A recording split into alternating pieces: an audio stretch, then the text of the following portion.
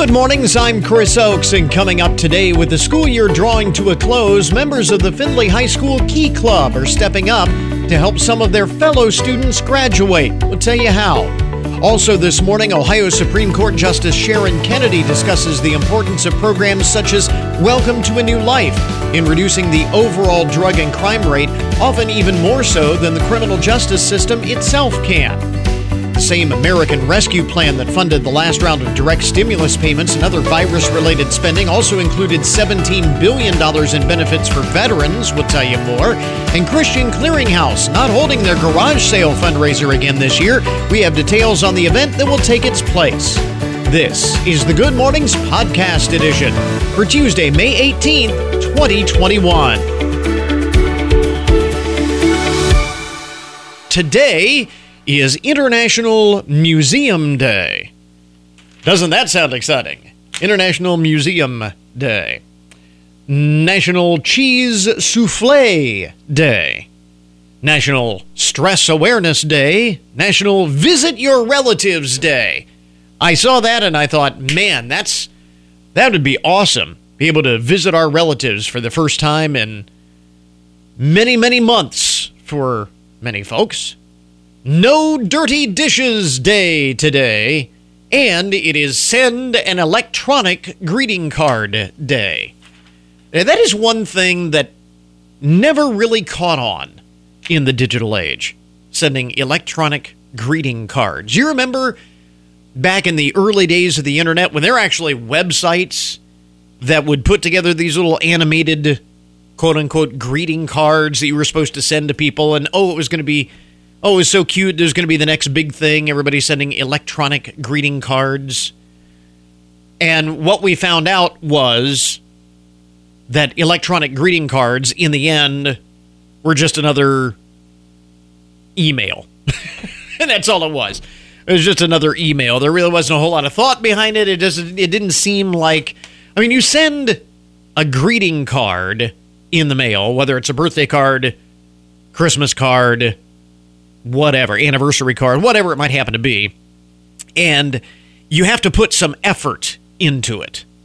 You know, you have to go and you have to get the card, you have to sign the card, put it in the envelope, stamp it, mail it.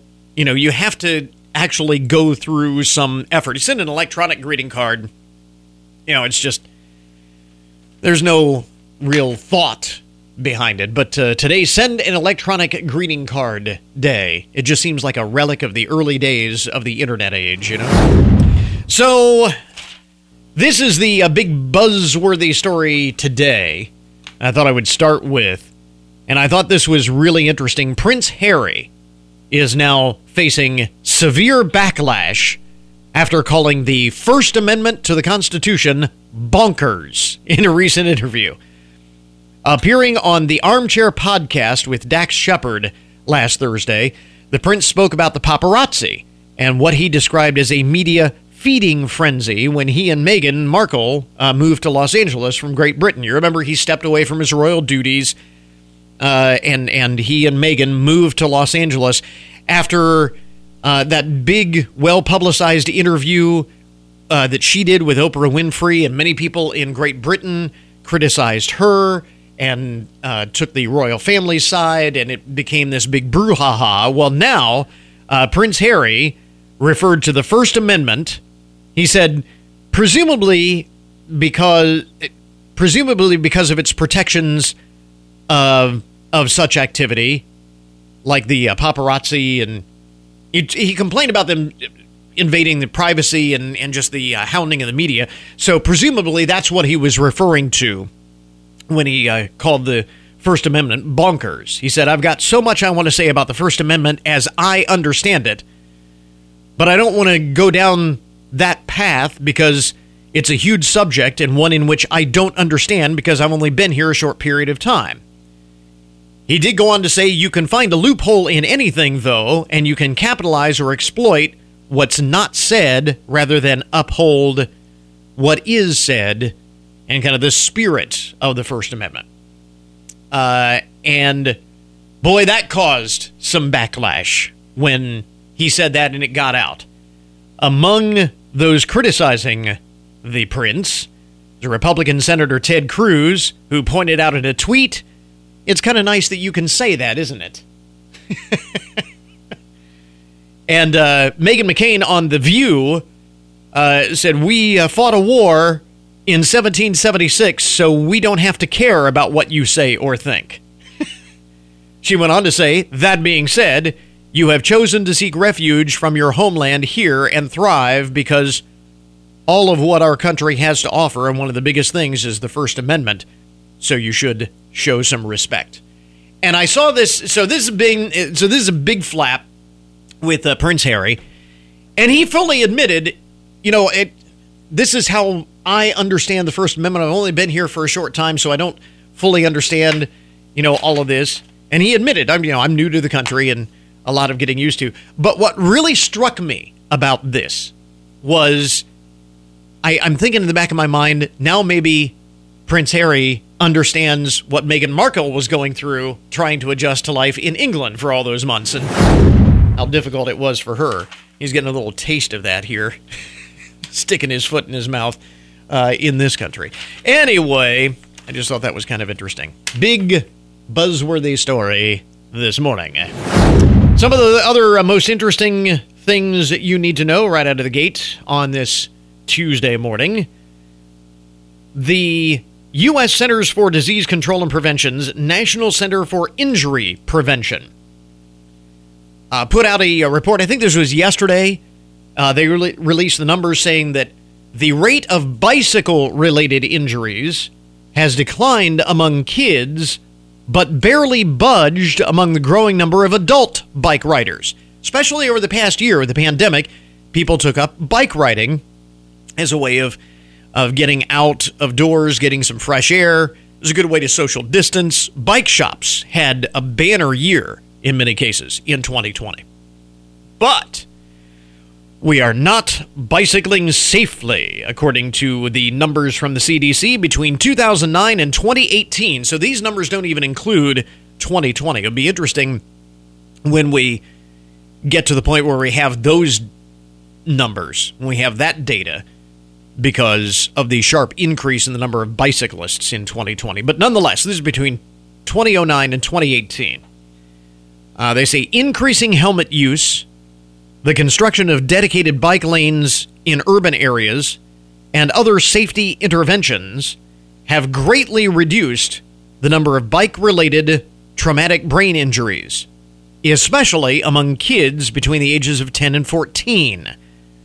They say the rate of emergency department visits for bicycle-related TBIs decreased by about 49% among children, so cutting nearly in half those numbers, but only decreased by 5.5% among adults. Let me repeat that because it is dramatic.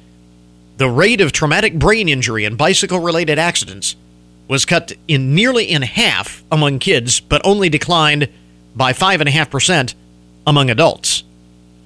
The data also shows that brain injuries related to bicycling were 3 times as likely among males, and boys and men were also more likely to die from a bike accident than girls and women are.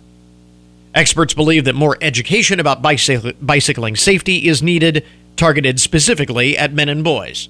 Well, just going out on a limb on making that statement. I mean, anybody can look at those that data and come up with that conclusion.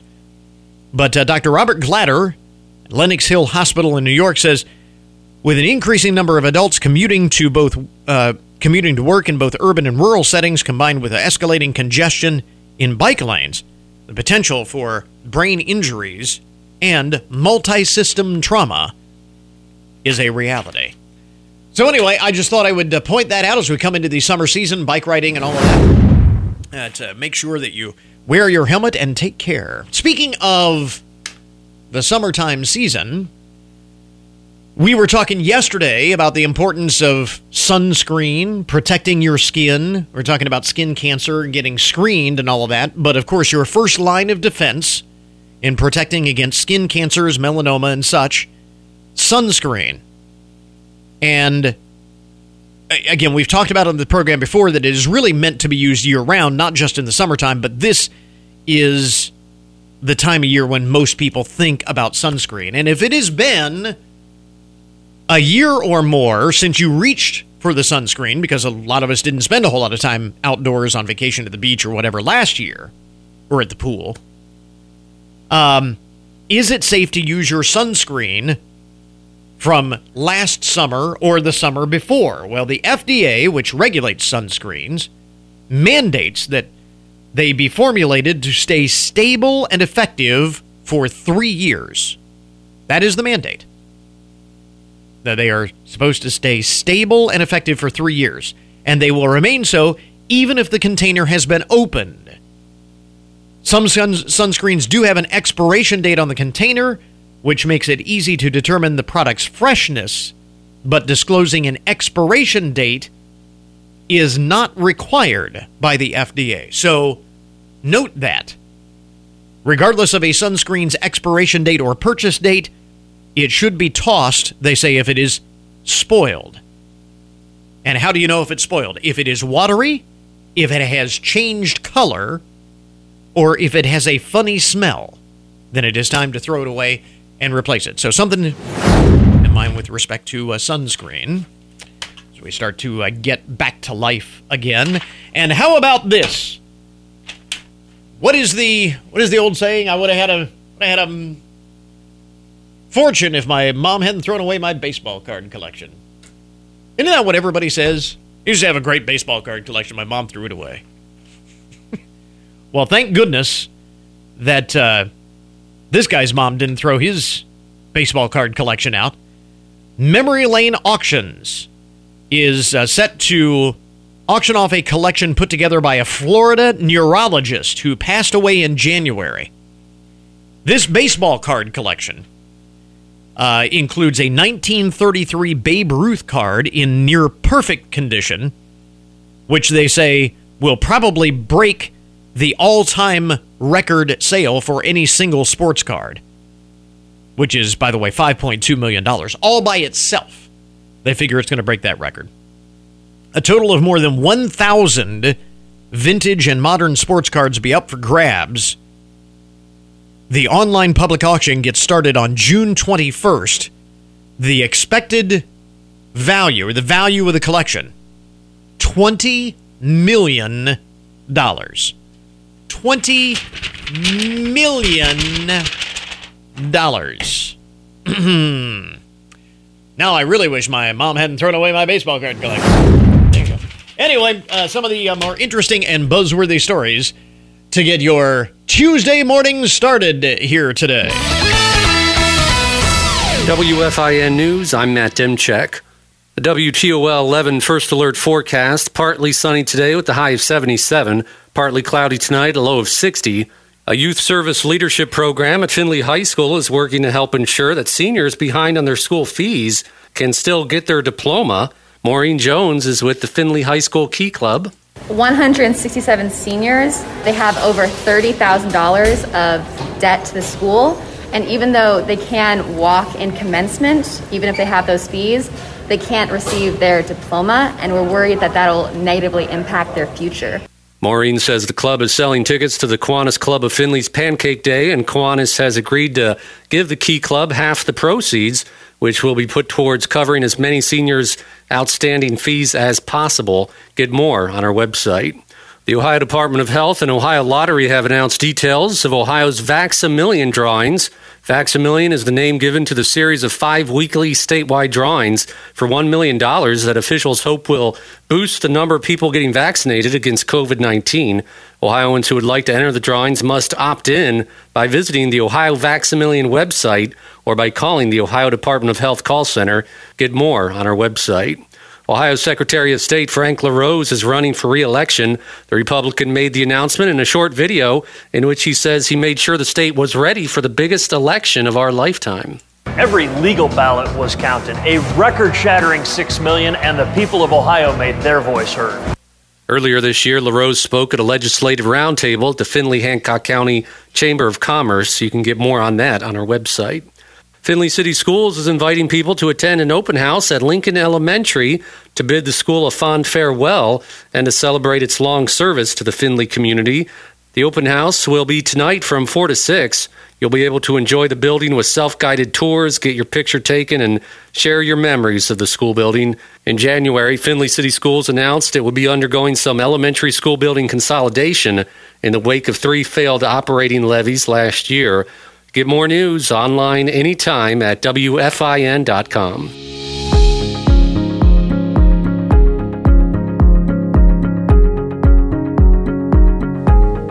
Always love stories of people doing good things, especially young people doing good things, and this is a very good thing. With the school year drawing to a close, members of the Findlay High School Key Club are stepping up to help some of their fellow students graduate. We are joined in the studio by members of the Findlay High School Key Club, Cammie Wentz, Maureen Jones, Sophia Yu, Maria DeBoer. Did I get all of the names right? Yes. All right, we've gone. We've gotten that part out of the way. So, first of all, this all boils down to the school policy that students with unpaid fees will not get their diplomas at commencement. So, when did you learn of this policy? Well, we learned about this last year. Okay. When we were trying to find ideas for for the money that we wanted a fundraiser to go to, and then we were told about how many students owed money in fees. Mm-hmm. So, what was your initial thought when you heard that this was the policy and the number of students that were affected? What immediately, what was your first thought? Well, I think we were all shocked, honestly, because there's so many students who have outstanding fees, 167 students from our graduating class of 358.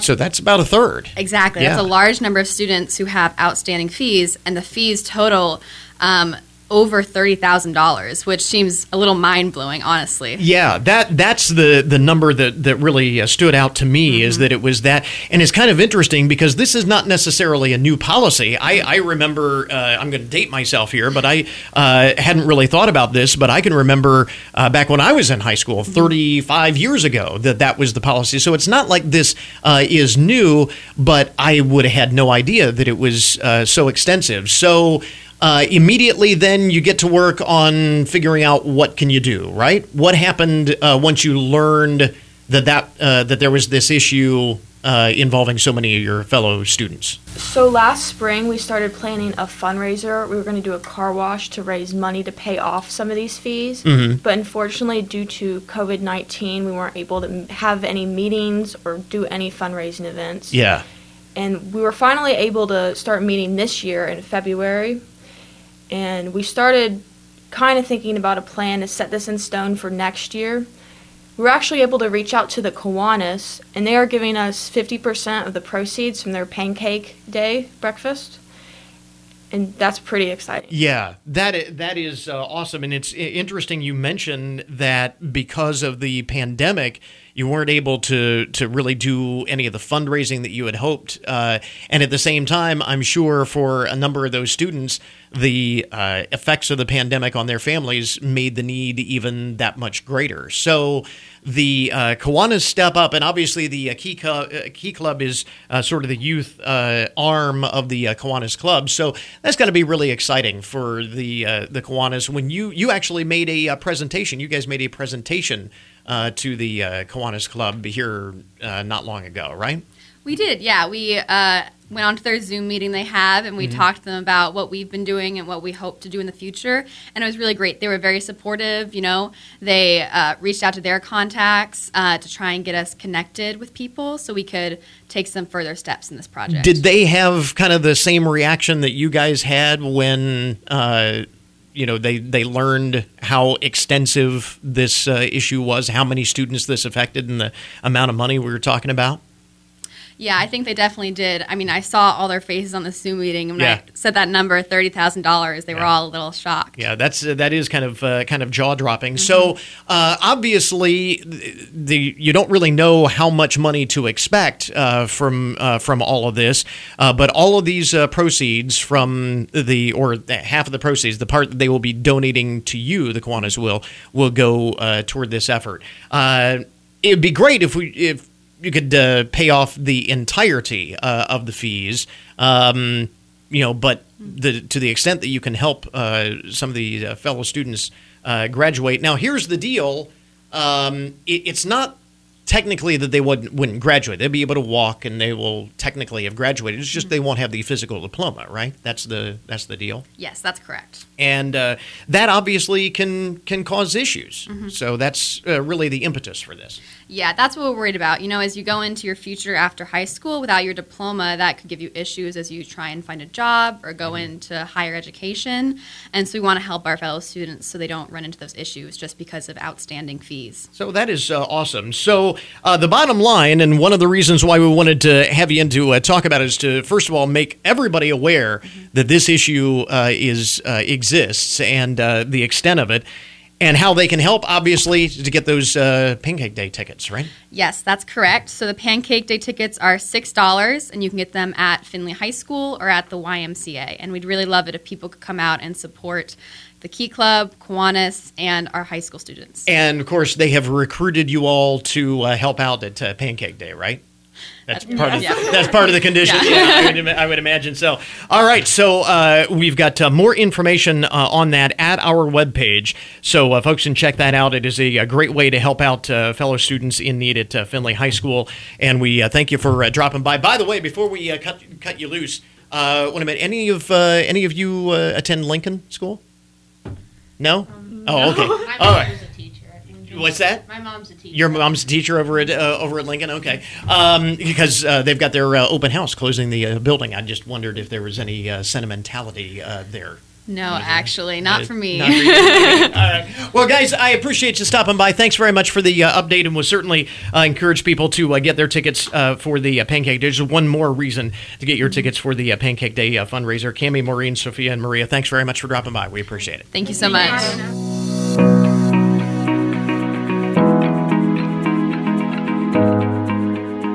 Well, yesterday, Ohio State Supreme Court Justice Sharon Kennedy was in Findlay on the invitation of the organization Welcome to a New Life, which matches mentors with local jail inmates to help them overcome the choices and circumstances that have landed them on the wrong side of the law and turn their lives around. Justice Kennedy says programs like this play a key role in reducing drug and crime rates in a community, even more so in many respects than the criminal justice system itself can do.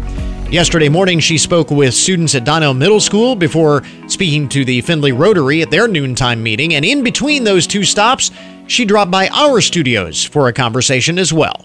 Justice Kennedy, thanks very much for dropping by. We appreciate it. Thanks for the opportunity. Squeezing us into your very busy schedule. You've already had a couple of presentations and going to be speaking to the Rotary Club here before too long. When folks have heard this, Rotary members will have heard from you. But earlier this morning, you spoke to, well, first of all, the kids at Donnell Middle School. What is that like when you make a presentation to kids, especially at that age? What are you talking? What do you hope that they take away from that? When I do a school speech, I really try and focus on what the educators wanted.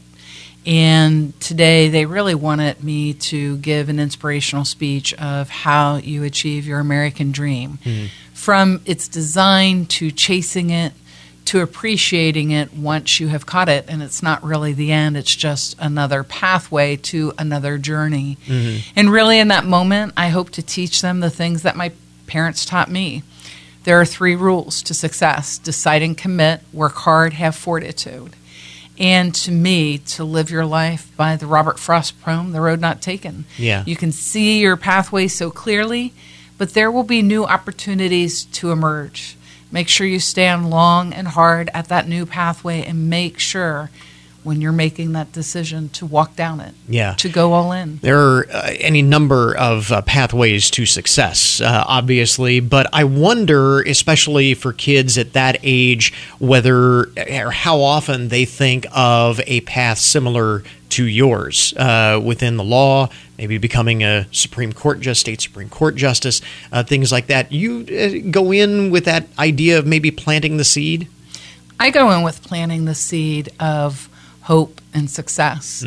I think oftentimes when you're young, you can't really see the ability to achieve something of your heart's desire.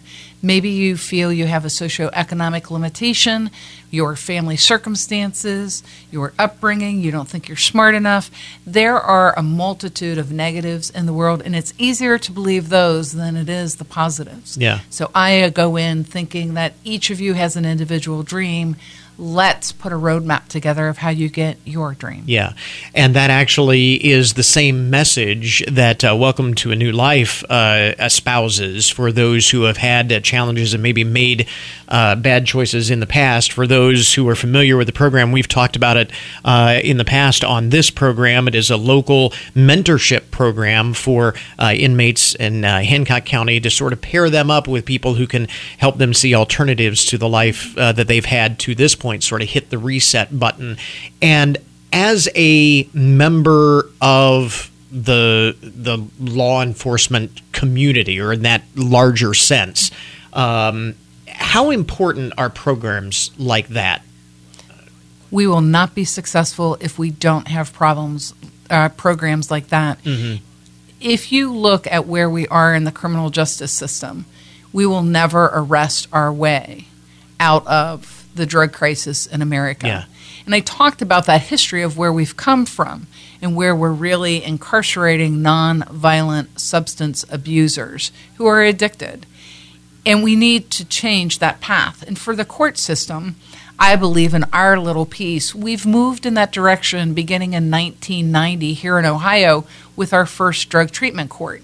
Now we have hundreds of those along with other specialty courts. But I am only going to have them for a short time, for that year or two on probation. And that is where this program that touches the community at large, that carries them through in a mentorship, developing that friendship, the person they're going to call when their life is, achieving the best, the person they're going to call when their life is in despair.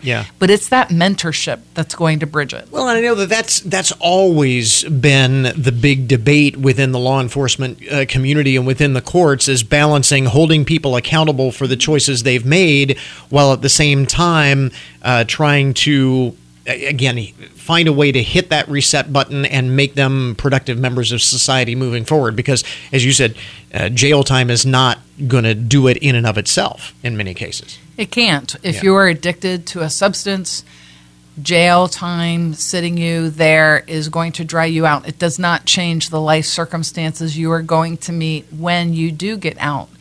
Invariably, you're going home. You're going home to the same family, the same community that you came out of. And the temptation is so great when you see your old friends of, come on, let's go. And you find yourself back into that life. For those who have finally crashed their life on the rocks of substance abuse so long and hard enough that they want change, you can really see it in the people's eyes. And that's what you heard today at the breakfast. They know when they're talking to someone who they have hit rock bottom and they want out. And I can help you with probation, I can help you with treatment, but I'm going to let you go. And when I let you go, that is the biggest difficulty that you will face, because now you feel you're walking alone, but not anymore. And I would imagine for a judge or a prosecutor or anyone within that, that's got to be, in large sense, some of the most frustrating parts, because it's not that you want to let them go and turn them loose to their own devices, but you really don't have a choice. That's kind of the way the system is set up. Well, as we talked about in our groups, everything is driven by the General Assembly. They set what is unlawful. They also set the punishment for what is unlawful. As judges, we have some discretion, but we are required to follow the law. But it's these tools and these great community partners that really are going to change the direction of where we're going for drug treatment. Of course, they can only be successful to the extent that they have individuals who are willing to step up and mentor. And I'm wondering, in your experience, how difficult is that? Maybe the most difficult part is impressing upon those who haven't had that experience just how critical programs like this are. I think for a lot of families, my family included, that many families have seen substance abuse issues in their own households. So I think there are many more willing partners out there to say, I want to help, to make sure I'm saving the one.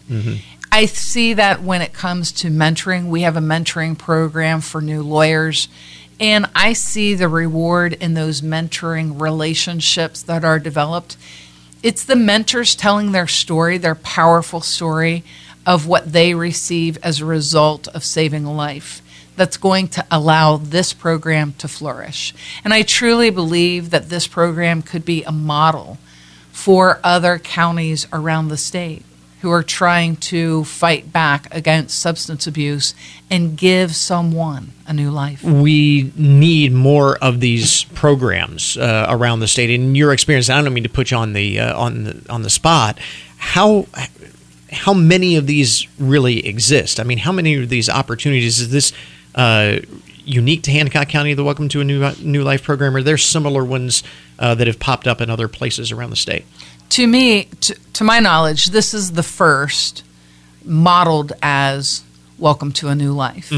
When I have met with other judges who serve in drug courts, they're establishing other partnerships, whether that's employment or educational. Here you're getting the whole package together and bringing in all the community partners working together. I see that in other communities, but it's the long term. It's that person, that mentor, that person you're going to call. You know, AA and NA doesn't work for everybody, so that sponsor that you get in NA or AA, that is really the lifeline for that individual. That's who they're going to call at 3 o'clock in the morning when they're about ready to use. Yeah. For these mentors, also think about what you're giving them. As a young lady said today, she's burnt all of the bridges of her life. Every family member, every friend. And as a result of that, this is her only lifeline, and she's going to take it. Yeah. And she can finally see a pathway to clean, sober living. And not just clean, sober living, but to a real life, to employment, to flourishing, to obtaining custody of her child back. So many relationships that have been impaired will be repaired as a result. Yeah. I always think, there but for the grace of God go I. Amen. I think all of us have had those moments when we can look back and say we haven't made the best choices, and maybe one thing goes sideways and we could be in that situation ourselves. Amen. So, again, the Welcome to a New Life program is just a wonderful local program mentoring these individuals to help make better choices moving forward and as we said, hit the reset button and create a new life. We've got their website linked up at ours. Iowa Supreme Court Justice Sharon Kennedy, thanks very much for dropping by. We appreciate it. Thank you.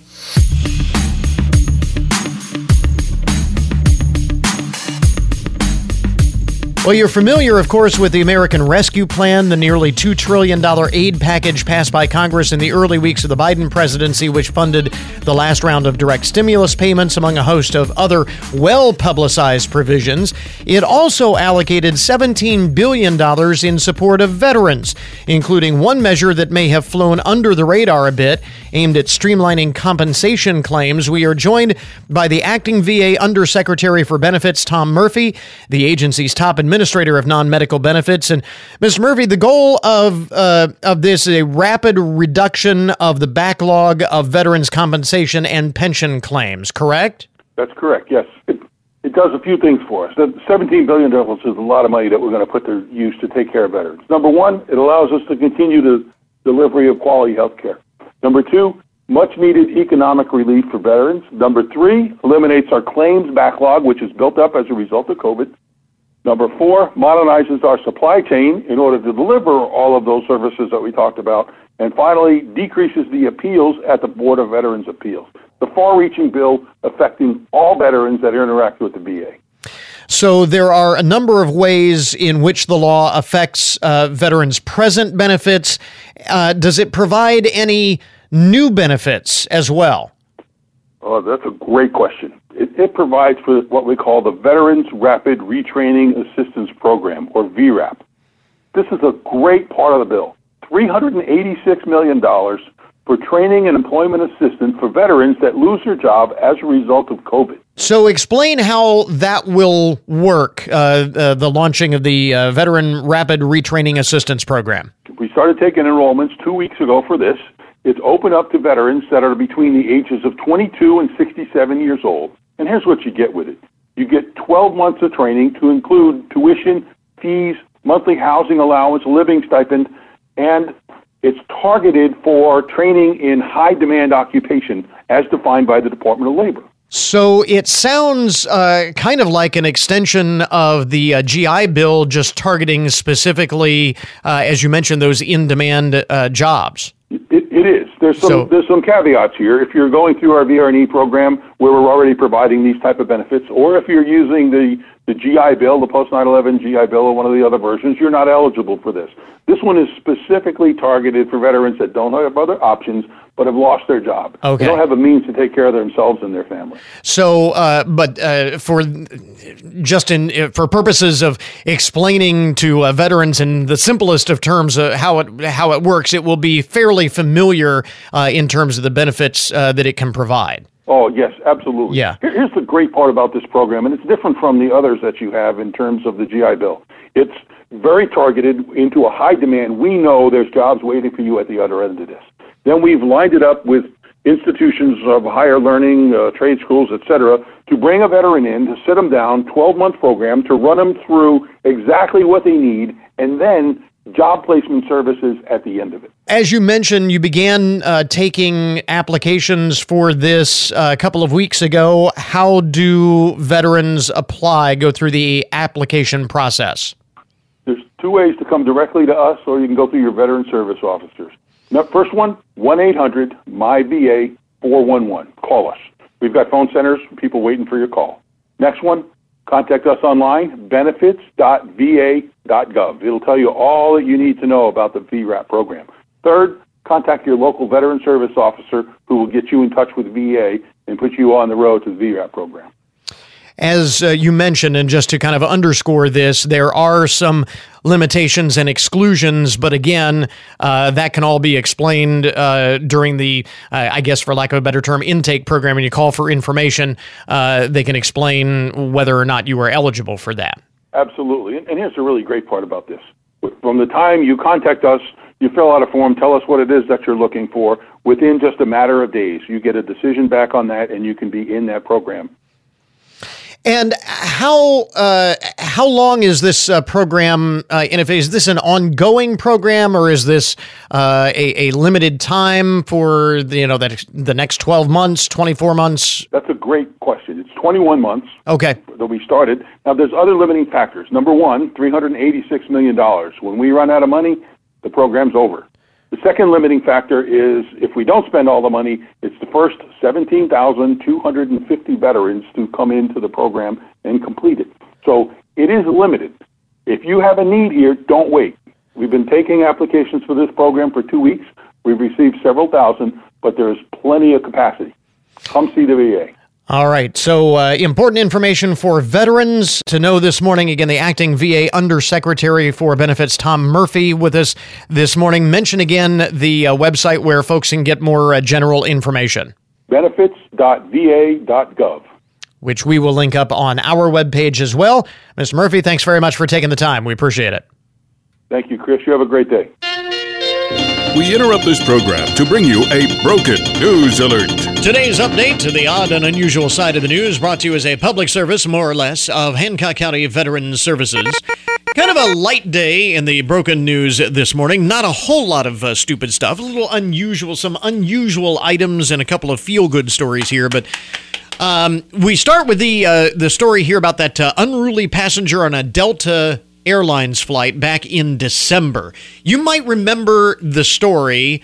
According to the FAA, this passenger tried to open the cockpit door on a flight from Honolulu to Seattle before striking a flight attendant in the face and shoving them to the floor. Flight attendants and another passenger on the flight managed to place plastic handcuffs on the unruly passenger, but he later freed himself and managed to strike the flight attendant in the face a second time. The FAA said police boarded the plane after it landed in Seattle, took the passenger into custody. He is now facing the largest proposed fine from the Federal Aviation Administration this year, a whopping $52,500. $52,000, and he earned every penny of it. That's just amazing. You really have to behave badly to get earn a fine of $52,500. Federal law, the FAA says, federal law prohibits interfering with aircraft crew or physically assaulting or threatening to physically assault aircraft crew or anyone else on an aircraft. The FAA, interestingly, FAA said there have been more than 1,300 unruly passenger cases since February 1st. The agency initiated approximately 20 enforcement cases. The number of incidents and rate of incidents per 100,000 passengers is up sharply since the beginning of December of last year. FAA Chief Steve Dixon in January first signed an order directing the agency to take a zero-tolerance policy in unruly passenger cases, handing out stricter punishments without a warning, including fines of up to $35,000 and imprisonment. A passenger who faces a civil penalty for unruly behavior has a number of options, according to the FAA, including paying the full penalty or contesting it. But I gotta think in this case, there's really not much point to contesting it. I mean, this guy definitely went over the top. $52,500 in fines. Just amazing. Elsewhere in today's broken news, coffee shop workers in Singapore report that they are a bit shaken after finding a python in the bathroom. This is a coffee shop in Singapore. It is reported that the two employees heard a noise in the bathroom, and that led them to discover a snake slithering in the toilet. Not just any snake, a python. One captured video of the reptile while the other called police. Wonder if they drew straws to figure out who's going to stay and take video of it. What's crazy about this story is by the time authorities arrived, the python had disappeared. Experts say, and this is the crazy, experts say the snake is non-venomous and is not dangerous. But nonetheless, they have not captured it. So I'm not sure that would make me feel any better about it. There's a python on the loose somewhere in the vicinity of that coffee shop. Yeah, I might find another place to get my coffee in the morning. Also, but it's in Singapore. You don't have to worry about that here. This is a crazy story out of New Hampshire. State police in New Hampshire say they stopped 121 different motor vehicles between the hours of 6 a.m. and 11 a.m. on Sunday on State Route 95 in Hampton Falls. 46 drivers were going over 90 miles an hour, and an additional 10 of those were going over 100 miles an hour, including 3 who topped out at 115 plus. And this was all in a 5-hour period Sunday morning. 121 motor vehicles stopped in all, and a significant number over 90, 100, or even 115 miles an hour. They say the speed limit in that area, by the way, is 65. Drivers caught going over 100 mile an hour are charged with reckless operation that can result in license suspension. In addition to speed and reckless driving, several drivers face charges of driving with expired registration and not having valid licenses. Is there a cannonball run going on that I'm not aware of in New Hampshire? That seems like an inordinate number of speeding violations in a 5-hour period on a Sunday morning. You know, there must be. And why are you speeding through New Hampshire? It's not that big of a state. It doesn't take you that long to get through the state anyway. So I just wonder if there's some sort of cannonball run race going on that we need to know about. Elsewhere in the broken news, a Wisconsin woman has been reunited with her missing class ring after losing it 35 years ago. And more than that, not only did she lose it more than 3.5 decades ago, she lost it overseas. And somehow it found its way back to her. Amy Wildman tells local news reporters she lost her high school class ring in 1986 while she was on vacation in Germany. A woman by the name of Daniela Schmidt-Mueller found the ring a couple of years later, but she wasn't able to make out any identifying details on it, and even if she had, at that time, it would have been just about impossible to track someone down. But her children recently saw the ring and were able to link it to Wisconsin Heights High School. And after searching through the school's record and with some online help, Ms. Schmidt-Mueller was able to track down Ms. Wildman. She said she never thought she would see the ring again after losing it 35 years ago. Isn't that awesome? Not only to be found all this time later, but, half a world away. That is pretty cool. And finally, in the broken news this morning, because we always have to have a story out of Florida, Maria Garcia is suing the beer garden in Boca Raton after she claims she was injured when a drunk dancer fell on her. So she is suing the bar. The lawsuit says Ms. Garcia was hurt falling to the ground as the intoxicated person collapsed on top of her last month. She says the incident caused her to suffer pain, emotional handicaps, disability, disfigurement, and required medical and nursing care. The suit claims that the beer garden failed to provide a safe environment by allowing the drunk dancing woman to stay on the grounds. She is seeking over $30,000 in damages. There you go. That is today's Broken News Report. This update, the odd and unusual side of the news, brought to you as a public service, more or less, of Hancock County Veterans Services. We now return you to your regularly scheduled programming. The COVID vaccines are making the rounds, and you may be wondering what it will be like post-pandemic. Maybe you like working from home. Will you still be able to do it? Will we still have to wear masks and stay distanced? Will we be able to go into ball games or concerts or be able to visit a friend in the hospital? You have questions, and that's why we're committed to keeping you up to date with the latest information. It's here at 1330 WFIN, 95.5 FM, and at WFIN.com. Time now for your daily download, the numbers behind the news and the statistics that shape our lives. Americans, you remember the old saying, Ronald Reagan said it in his inaugural speech, his first inaugural speech, government isn't the solution to the problem, government is the problem.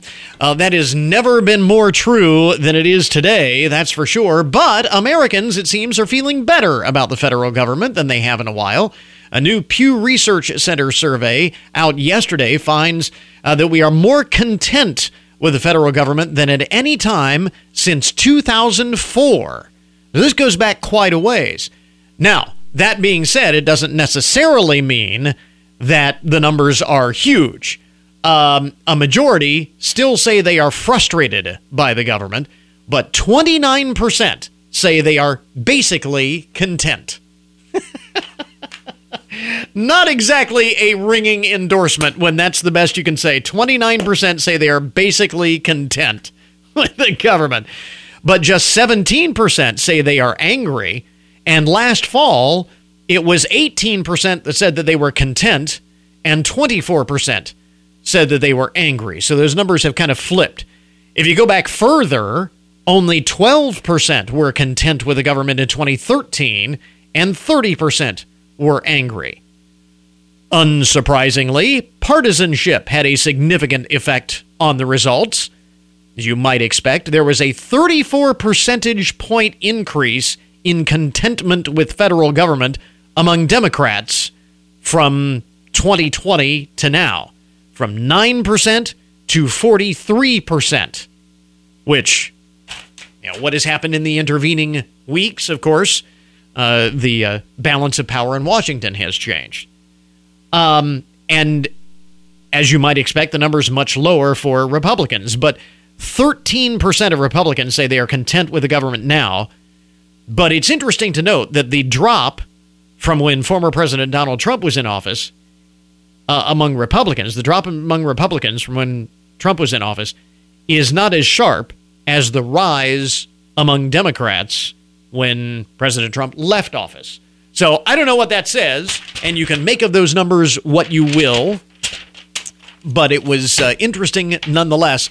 I still go back to that number, 29%. The highest number since 2004 said that they are basically content with the government. I wonder if you're an elected official, do you go in saying, I just want to make sure that my constituents are basically content? But sometimes that's the best you can do, I guess.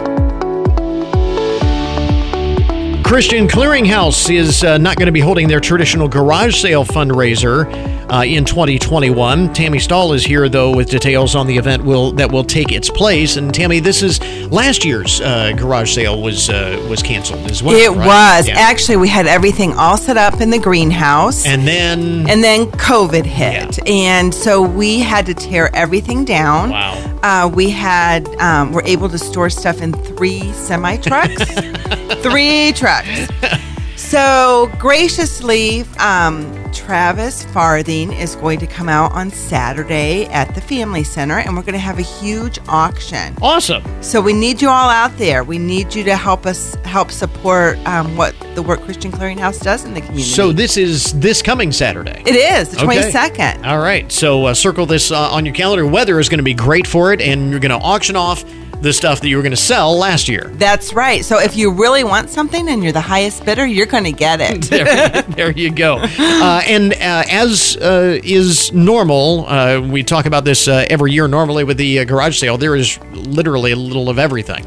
There is a little of everything. Of course, I can't tell you exactly what's in the boxes, but we stored the best of the best, so it's going to be some really nice stuff. And 3 truckloads worth of stuff. So 3 truckloads. Sounds like it's going to be an all-day affair. Oh, I hope not. So not 90, but we're actually having 2 rings. Okay. So hopefully we'll be able to get through things, and you will not have to be out there in the real hot part well, of the day. I'll tell you what, people love auctions. So, well, come. Those auction people are kind of crazy sometimes. They'll be out there all the time.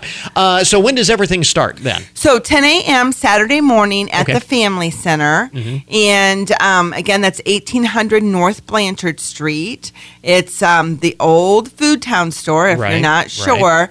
And there's plenty of parking out there, so you should not have an issue with that. They've got food vendor coming. And so you just come on out and support Christian Clearinghouse. The dollars are necessary. We help so many here in the community, whether they need food or help with their utilities, being evicted from their home. There's still a lot of need, and COVID actually quieted things for a little bit, but we are certainly picking up on numbers right now. Yeah, it's really interesting because I would imagine initially you think, boy, this is going to create a huge need for services, at least initially with the pause on evictions, a moratorium, and all of the assistance that was available, and it was so readily available, at least at the start. That obviously helped, but the longer we go into this and the less of that assistance that's available for those who were on the edge when all of this started, you're starting to see the effects of that now. Absolutely. And, sometimes we don't always plan correctly. So those moratoriums were great, but we're seeing some pretty big utility bills and some pretty big rents because people didn't pay during that time. Right. So it's like the needs are out there, and, we still want to make sure that everyone has food on their table. We want to make sure that the lights are on and you have running water. And so whatever it is that people are facing here in the county, we want to be able to help them. Yeah, that's a good point. The need didn't necessarily go away. It was just delayed. It was delayed. So now you're seeing the big influx of that. And kind of like we talk about flattening the curve of the virus, and you're now starting to see the curve. We're getting the peak right now. Yeah. And again, something that we've talked about before, but for those who are not familiar, Christian Clearinghouse is sort of exactly what the name suggests, a clearinghouse, kind of a catch-all for folks. A lot of the the things that you do, there are programs that are available to help those who are in housing crisis or who have certain needs. But yours is kind of an umbrella for the short term to get people right. through. So we help with that initial onset. You know, you're facing a disconnect on utility. Mm-hmm. Your cupboards are bare, and you know that you're going to get a check on Friday. Yeah. You know, that kind of thing. And then we also can work with the other social service agencies in the community and really try to get people back on their feet. Try to get them into long-term programs. Yeah. So we really we see between 400 to 500 requests every single month at the Clearinghouse. And so we have a lot of need in this community that a lot of people are not aware of. That's why we need to go back, sell the things we have in these semi-trucks and make money for the Clearinghouse so we can keep doing our work. It's just an amazing number. I mean, that sounds like, I'm doing the math in my head. You're talking about 7, 8, 9, 10 requests a day. Oh, absolutely. Yeah, that's an easy amount to say. And again, the support and what you do is only is made possible by fundraisers like this. You do have the support of a number of church communities, church parishes within the community, and so on. But this actually makes what you do possible. Right, absolutely. And we always have to be inventive. We've got great donors in the community. We really, really appreciate them. But we have to be on the look all the time for trying to raise funds and to make sure that we can continue to do the work that we're doing and helping the people that we help. So the auction, what was a garage sale, is now turning into an auction. It's an auction. This Saturday, auctioning off all of the stuff from what would have been last year's garage sale. And I know, like you said, 3 truckloads, so we can't go through an entire inventory. But are anything that you know of that immediately stands out to you? We did put that stuff in the truck over a year ago. So I know that there's lots and lots of nice things, whether it's dishes or whether it's pictures or sports equipment, whatever. We're going to have it. So come on out. A little bit of everything. A little bit of everything. Literally. And I would guess then that this week you go through and sort of organize all of that? No, we're going out at 6 a.m. on Saturday morning to pull the stuff out of the trucks. Okay, and we'll be setting them up. It up and we're going. As you go. So, and again, if anybody's needing any service hours or well, that's what I was going to ask. So we could use some volunteers. Yeah. So give me a call before you just come out. But we need some muscles out there, and we would really appreciate any community support that way. If you're willing to help us unload or even help us clean up afterwards. Okay, because that was going to be my question in terms of getting all of this stuff organized. It's going to take more than just yourself to go through 3 truckloads. Well, Christian Clearinghouse is very blessed with some wonderful volunteers. Always. They're just always there for us. And so we have them.